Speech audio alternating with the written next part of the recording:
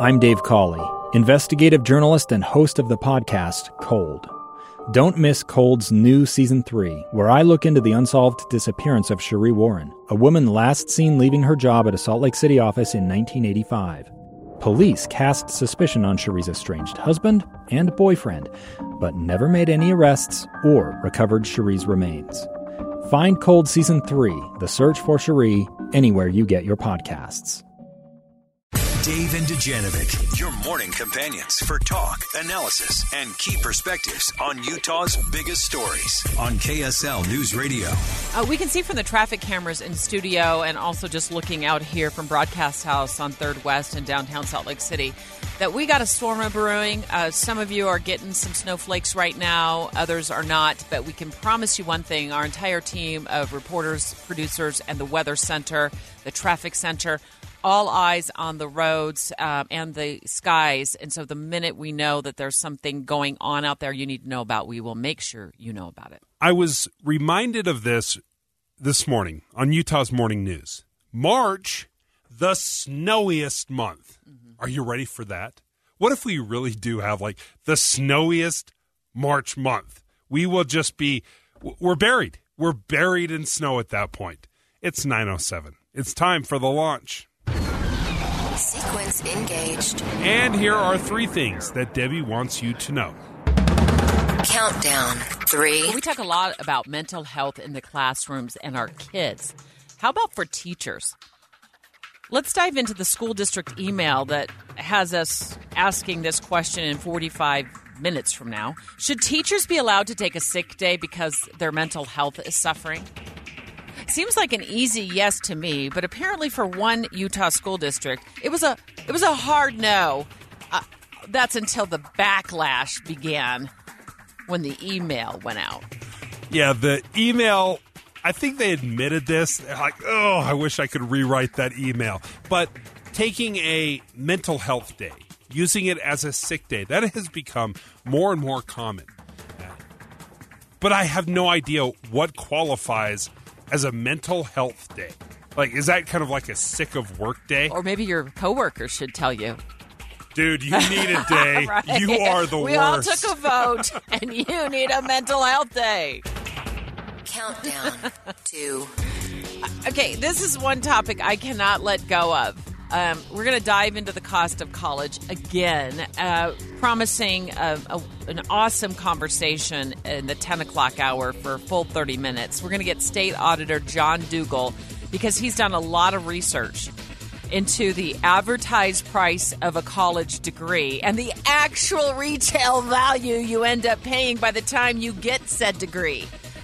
There's a huge disparity, and trust me, it is not in favor of the student, okay? So we're going to get to the bottom of that, and we're also going to ask a financial aid director at Utah Valley University about alternatives to student loans to pay for college, so you don't have to come like $100,000 out of pocket for that degree.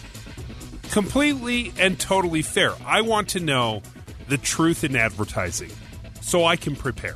So I know exactly what I'm going to pay. And then I can make the comparison of, okay, is this a good return on investment? We do this in everything. Every time we make an investment in something, we're asking, okay, ultimately, what am I getting out of it? And if I don't know the true cost of college, that messes up the entire equation. Launch. Countdown. 1. It passed. Utah lawmakers doing something I think is really out of the box to get Utahns into their first home. Approving a plan to let new buyers dip into this $50 million fund, get up to $20,000 to get them into their first mortgage. We're going to have a live interview with President of the Senate, Stuart Adams. He's calling this show in 25 minutes from now to talk about this plan, get some details we haven't been able to get yet. That is coming up straight ahead, Dave. I would absolutely have used this. Really? Absolutely, you 100%. Just shocked me. I would have used it. That doesn't mean I believe in it. I don't think the state of Utah should help me get into my first house. I just don't understand that. I don't understand the argument around it. I don't that understand being said, you. I totally would have used it. Dave and Dujanovic. The Launch. Commence. Dave and Dujanovic. Special coverage of the top local story. That just shocked me. The question is, for me to you, Dave, is what are you going to tell your kids to do? Let's dive into that in a few minutes. If you sit here on air and say, I would have used it. Don't believe in it, but I would have used it. What are you going to tell your son when he gets ready to buy his first home? The exact same thing. Son, I'm just telling you, I hate the program. I don't believe in it. But here's the application. All yours. We began this conversation 10 days ago when the sponsor of this legislation, Senate President Stuart Adams, called the show to walk us through his plan. And it hadn't passed yet, and it passed yesterday. It was an overwhelming yes from Capitol Hill. It's to get more people into home ownership and out of the cycle of renting. He joined us 10 days ago, and I think he said it well. We go to a landlord-tenant type of process that existed elsewhere in the world. We're going to lose that middle class. And when people get to be 65 years old, what are they going to have for retirement? And that's a real struggle, right? Because a lot of that equity, the ability to downsize, to not have a mortgage payment once you retire, these are fundamentals. President Adams called the show a few days ago. He's calling again in 30 minutes to give us more details. We got a lot of questions. In fact, if you have questions about this, text us at 57500. Text us your question, and we will try to get it asked when we're on the air live with him. One of the questions I want to ask, is this a one-time fund of $50 million? Is it one and done, or will lawmakers look at replenishing it year after year? It's a $50 million fund expected to help, and this is a new detail I read in the Deseret News this morning, 2,500 Utahns, Dave. And your son Cole could be one of them. Yeah, of course. A broke college kid, right? He has a full-time job. Maybe they could get into a house, but $20,000 would be a game changer because it allows for several things. A down payment, closing costs. Perhaps you buy down that interest rate. And he could buy a condo, a townhome, a single-family home. No more than $450,000. That is the cap in the legislation. And we've learned it has to be new construction. And you have to live in it. This can't be something, right? Right. Okay. Oh, yeah. He's not going to be. It's not an investment property. We're not going to turn him into a slumlord. Okay. Where he's renting this thing out to any college kid who wants to use it as a flop pad. All right. So this is to get people into their first home, give them the pride and ownership. It was overwhelming, too. 28-1 in the Senate, 60-8 in the House. So we got 88 in favor on Capitol Hill and 9 opposed. It's overwhelming. But what we don't know is how new is new. Is this a spec home that is standing right now and any new construction going forward? Does that qualify? We also know that it takes effect July 1st of this year, but I don't know if that means the funds are immediately available this summer. These are all questions we need to get answers to. And why only new builds? We got to ask them. If there's a 50, 60-year-old house that I could get into under $450,000, why wouldn't you want to open up that supply to people? I will tell you why. Because that 50, 60, 70 and 80-year-old home that your kids are looking at, because my son was looking at these types of homes too when the market was crazy, and I was going on his behalf to look at these homes. They need $100,000 worth of work. They're sinking on one side. The stairwell to the basement ends 3 steps down. There was one that had a natural gas smell all over the house. The minute I walked in, I thought, there's no way that he's going to be able to afford to fix this up if he's tapped out with a mortgage payment and a home that is $400,000. So lots of great questions. The question we have for our listeners straight ahead is, do you tell your kids to take the deal? Do you tell them to take the deal? Come on, it's $20,000. It gets them into their first home. You cannot tell me that you are going to sit across the kitchen table from them and say, you got to do it on your own. Start saving. Get that $20,000 together and make that down payment on your own. Straight ahead, we're also going to get advice from a real estate agent. Will they tell their first-time home buyers to take this deal? So taking your live calls as well. 801-575-TALK. Next. Eye on the Hill 2023. Special coverage with Dave and Dujanovic. I'm looking forward to talking to the Northern Wasatch Association of Realtors. I want to know if they will be telling their first-time home buyers, take this deal, this $20,000.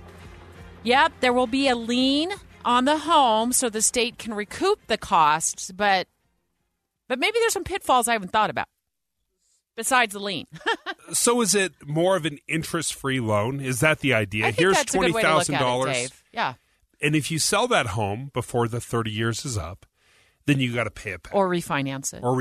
Yeah. Then you got to pay it back. And the lien is on the property, so it can't be sold without that money being recouped, right? Okay. When you have a lien on something, that's a flag for the closing agents and the real estate agents who are involved to know that $20,000 has to be put back into that pool of money. My question when we talked to Stuart Adams, who sponsored the legislation, the president of the Senate, is, does that fund then continue to get perpetually replenished so the next new home buyer, first-time home buyer that comes along down the road can dip into that $20,000 that, maybe your son buys it, for example, a home using that $20,000, sells it.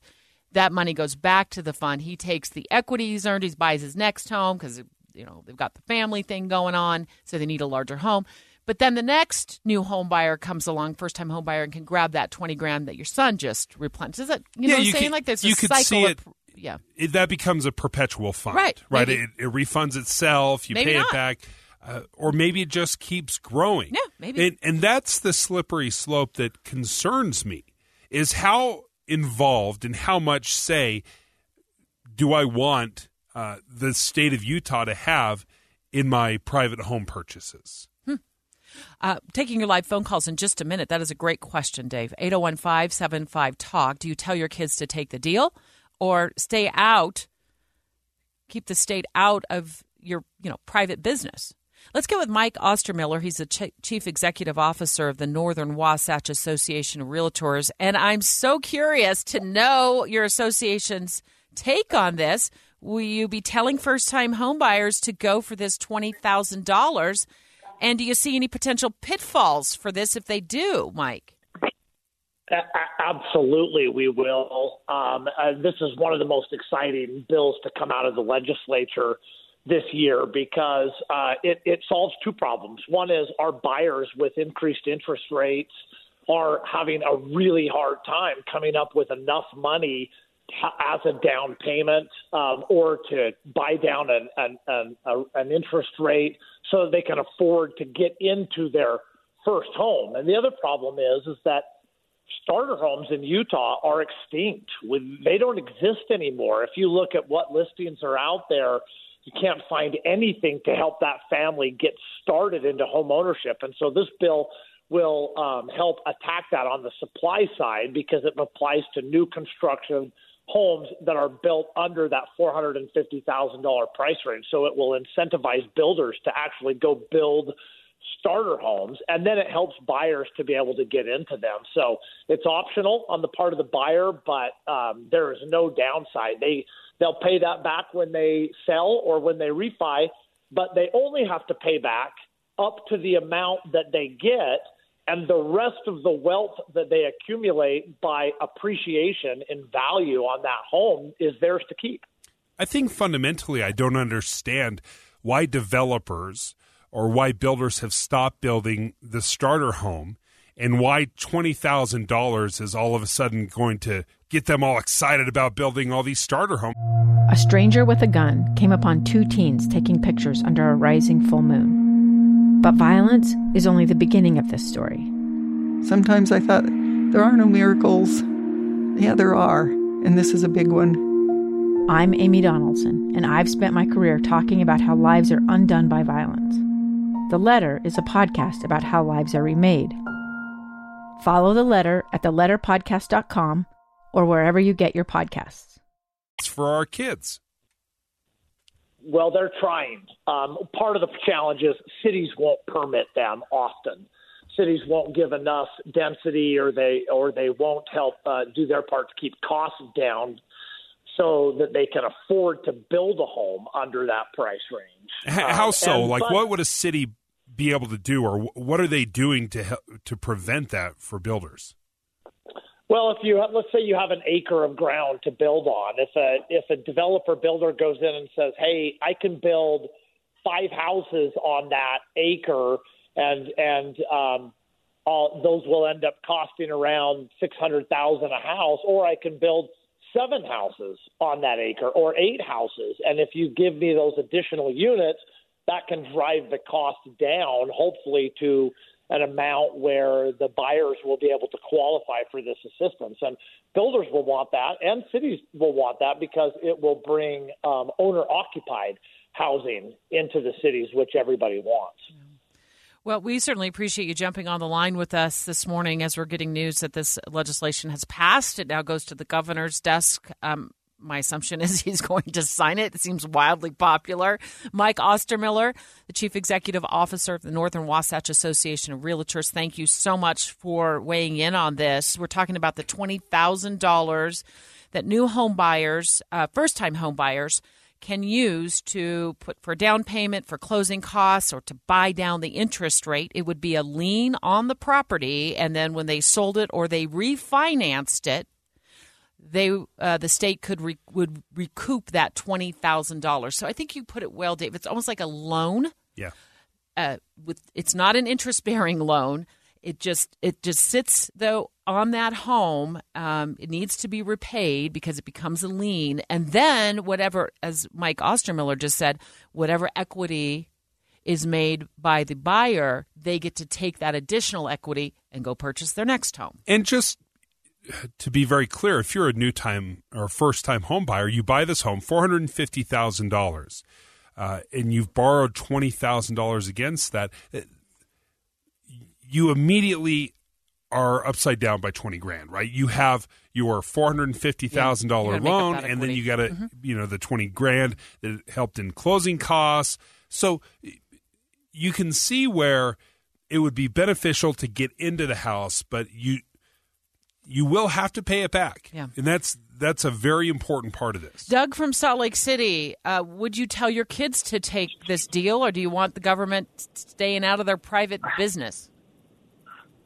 Well, go find me a new construction home that costs less than $450,000. Okay, I got it. They're not there. I got it. Number 2, I'm a realtor, and I disagree with Mike Ostermiller. Okay. Because a lot of my clients can't afford a $450,000 house.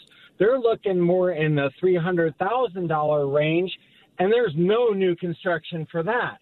So they're buying the existing older homes in some of the less desirable neighborhoods that they can afford and they can comfortably make the payments on. And that's my concern. Just like Dave said, though, is, you end up underwater by $20,000, and then you go to refinance it, 3 or 4 years later when the interest rates come down, and you have to pay that $20,000 back.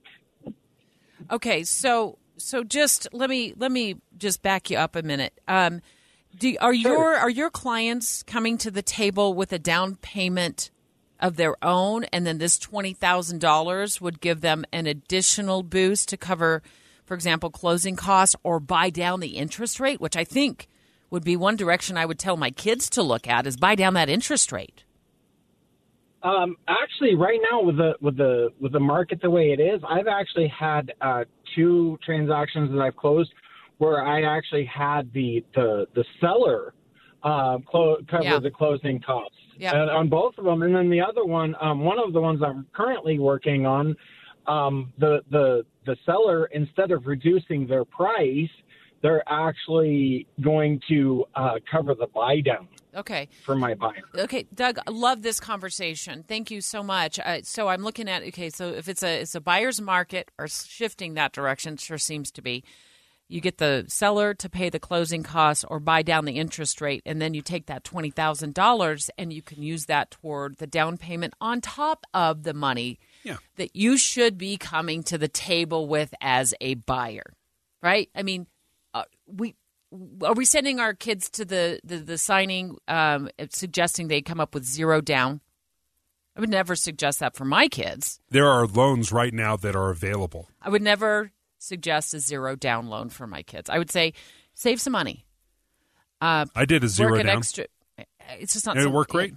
Did it? Yeah, worked great. You were underwater though, right? When you got into the home because you financed the closing costs, or did you have the seller pay that? Yeah, okay. No, I mean it was. So you were still underwater. Yeah. So, all right, we're just getting into the weeds on this a little bit, but I do feel like this. The thing is, I'm excited about this. You don't seem as excited about it as I do. I'm excited about it. I'm worried about the slippery slopeness. What?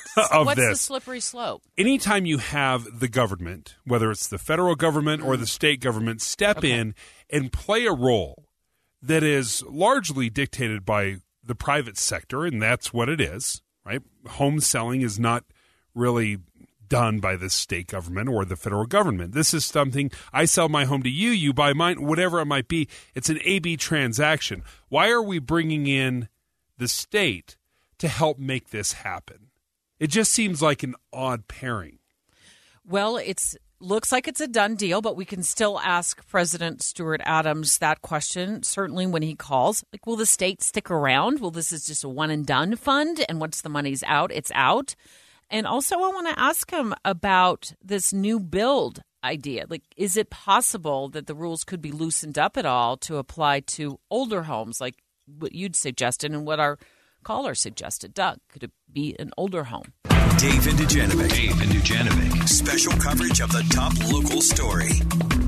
Well, we got a lot of questions and a lot of your questions that we want to pose to Senate President Stuart Adams.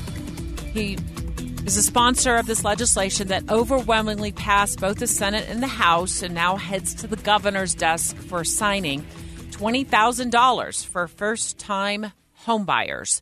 It's a $50 million state fund that would be set aside for them to dip into. And I'm torn on this, Deb, because looking back, I absolutely would have used this program when I purchased my first home. It would have been enormously helpful. I'm conflicted, though, because I'm not sure the state of Utah should be in the money lending business. That doesn't make a ton of sense. Like, why sweep in, create a multi-million-dollar program, put a lien on my house?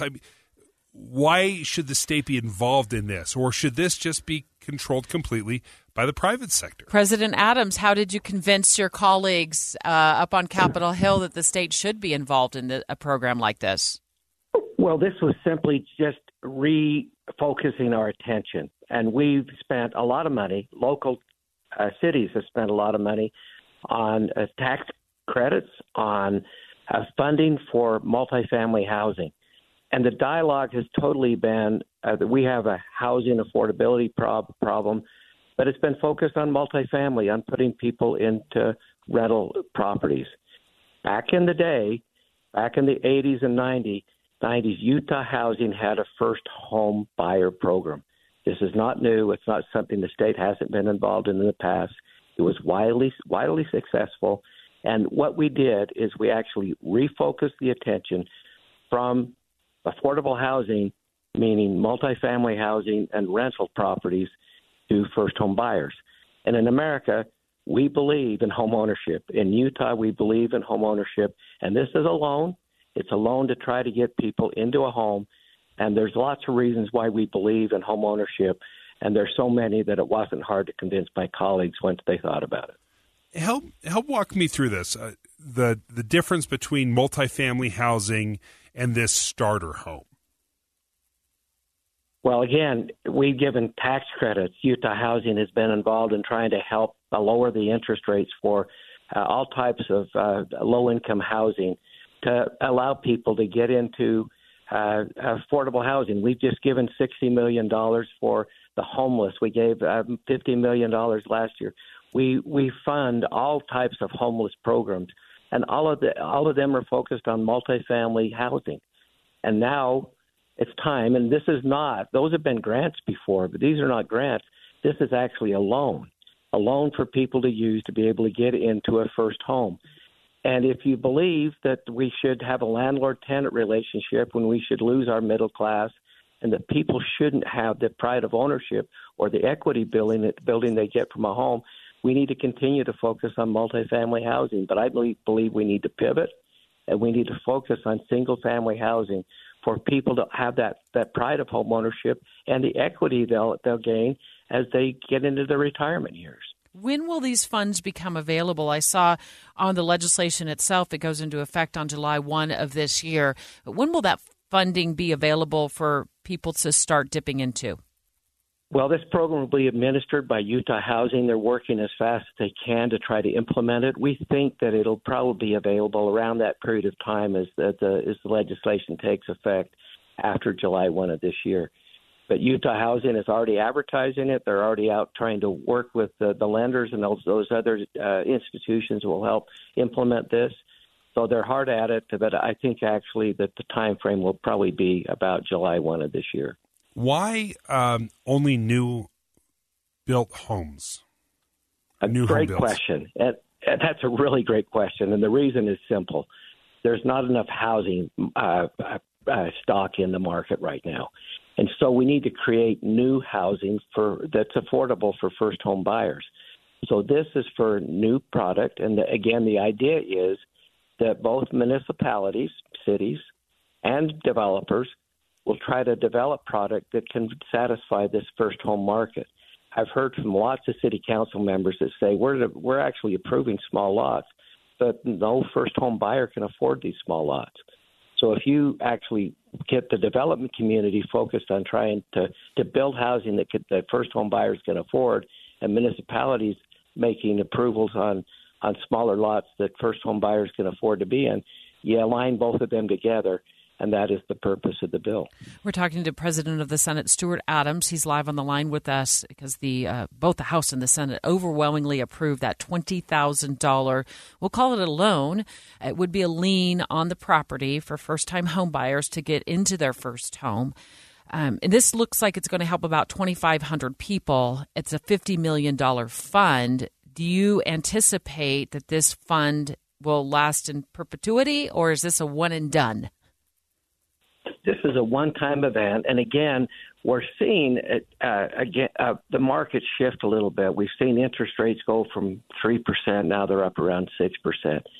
This will actually comes at a great time, in my opinion, where you can actually use the money to buy down the rate to make housing more affordable. But it is just a one-time funding, and we'll see how it works. But I think we'll see how the next year or two how well it's accepted and how many homes and how many people we're able to help with it. President Adams, correct me if I'm wrong, but I believe, you're a home developer, right? Yeah, well, I haven't built a home for probably maybe many years, probably as long as 10 years ago. But in the day, we built lots of homes, but I'm not building homes right now. Is there a conflict of interest, though, or is this just tapping into your expertise that this does seem to favor the developers? Yeah, I suppose if I were building homes, it might be a conflict for me personally, but I understand the industry very well, and I understand how the industry works, and I understood how it worked back in the day. And it's really disappointing for me that we haven't continued to focus on first home buyers like we did back in the 80s and 90s, and we're focusing on multifamily. And I think that expertise has helped me to be able to bring a program out that will be used and be very, very, very successful for these first home buyers. We asked our listeners to weigh in on their text line with some questions. And the one that continues to kind of come up is, how is $450,000 affordable for a first-time home buyer with the $20,000 infusion of this loan from the state? It still seems like that price tag would be out of reach for a lot of young Utahns. What's your response to that, President Adams? Well, again, I think if you're able to buy down the interest rate, and the cap is at $450,000, you can find a product in the $350,000, and that may be a townhome. Yeah. But if you find a product that's cheaper, again, the effort was to try to drive these prices down and to be able to make it affordable. But with a lower interest rate, I think you'll find people that will actually be able to afford and use this program. President of the Senate, Stuart Adams, thank you for joining us. And like I said, Deb, I look at this number, I look at that 20,000, 100% would have been a game changer for me. Because the closing costs, the buying down the interest, that kind of stuff, not even talking about the down payment or affording the mortgage. It's all the costs leading up to it, getting into the house, that is debilitating. 2 years ago, Americans watched in horror as a crisis unfolded at the Kabul airport. She was tear-gassed and beaten. Images of thousands desperate to escape Taliban oppression filled our news feeds. More than 80,000 Afghans made it to America.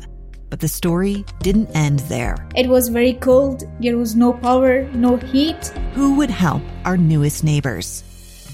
I'm Andrea Smartin. In Stranger Becomes Neighbor, you'll hear the stories of some remarkable refugees who left their homes and their dreams behind, only to start over from zero. Their only possession was 3 blankets. And you'll meet Americans who stepped up to help them. You want me to come when you deliver your baby. What can one person do in the face of an international disaster decades in the making? That's Stranger Becomes Neighbor. Find us at kslpodcast.com. Follow us on Apple Podcasts or anywhere else you listen.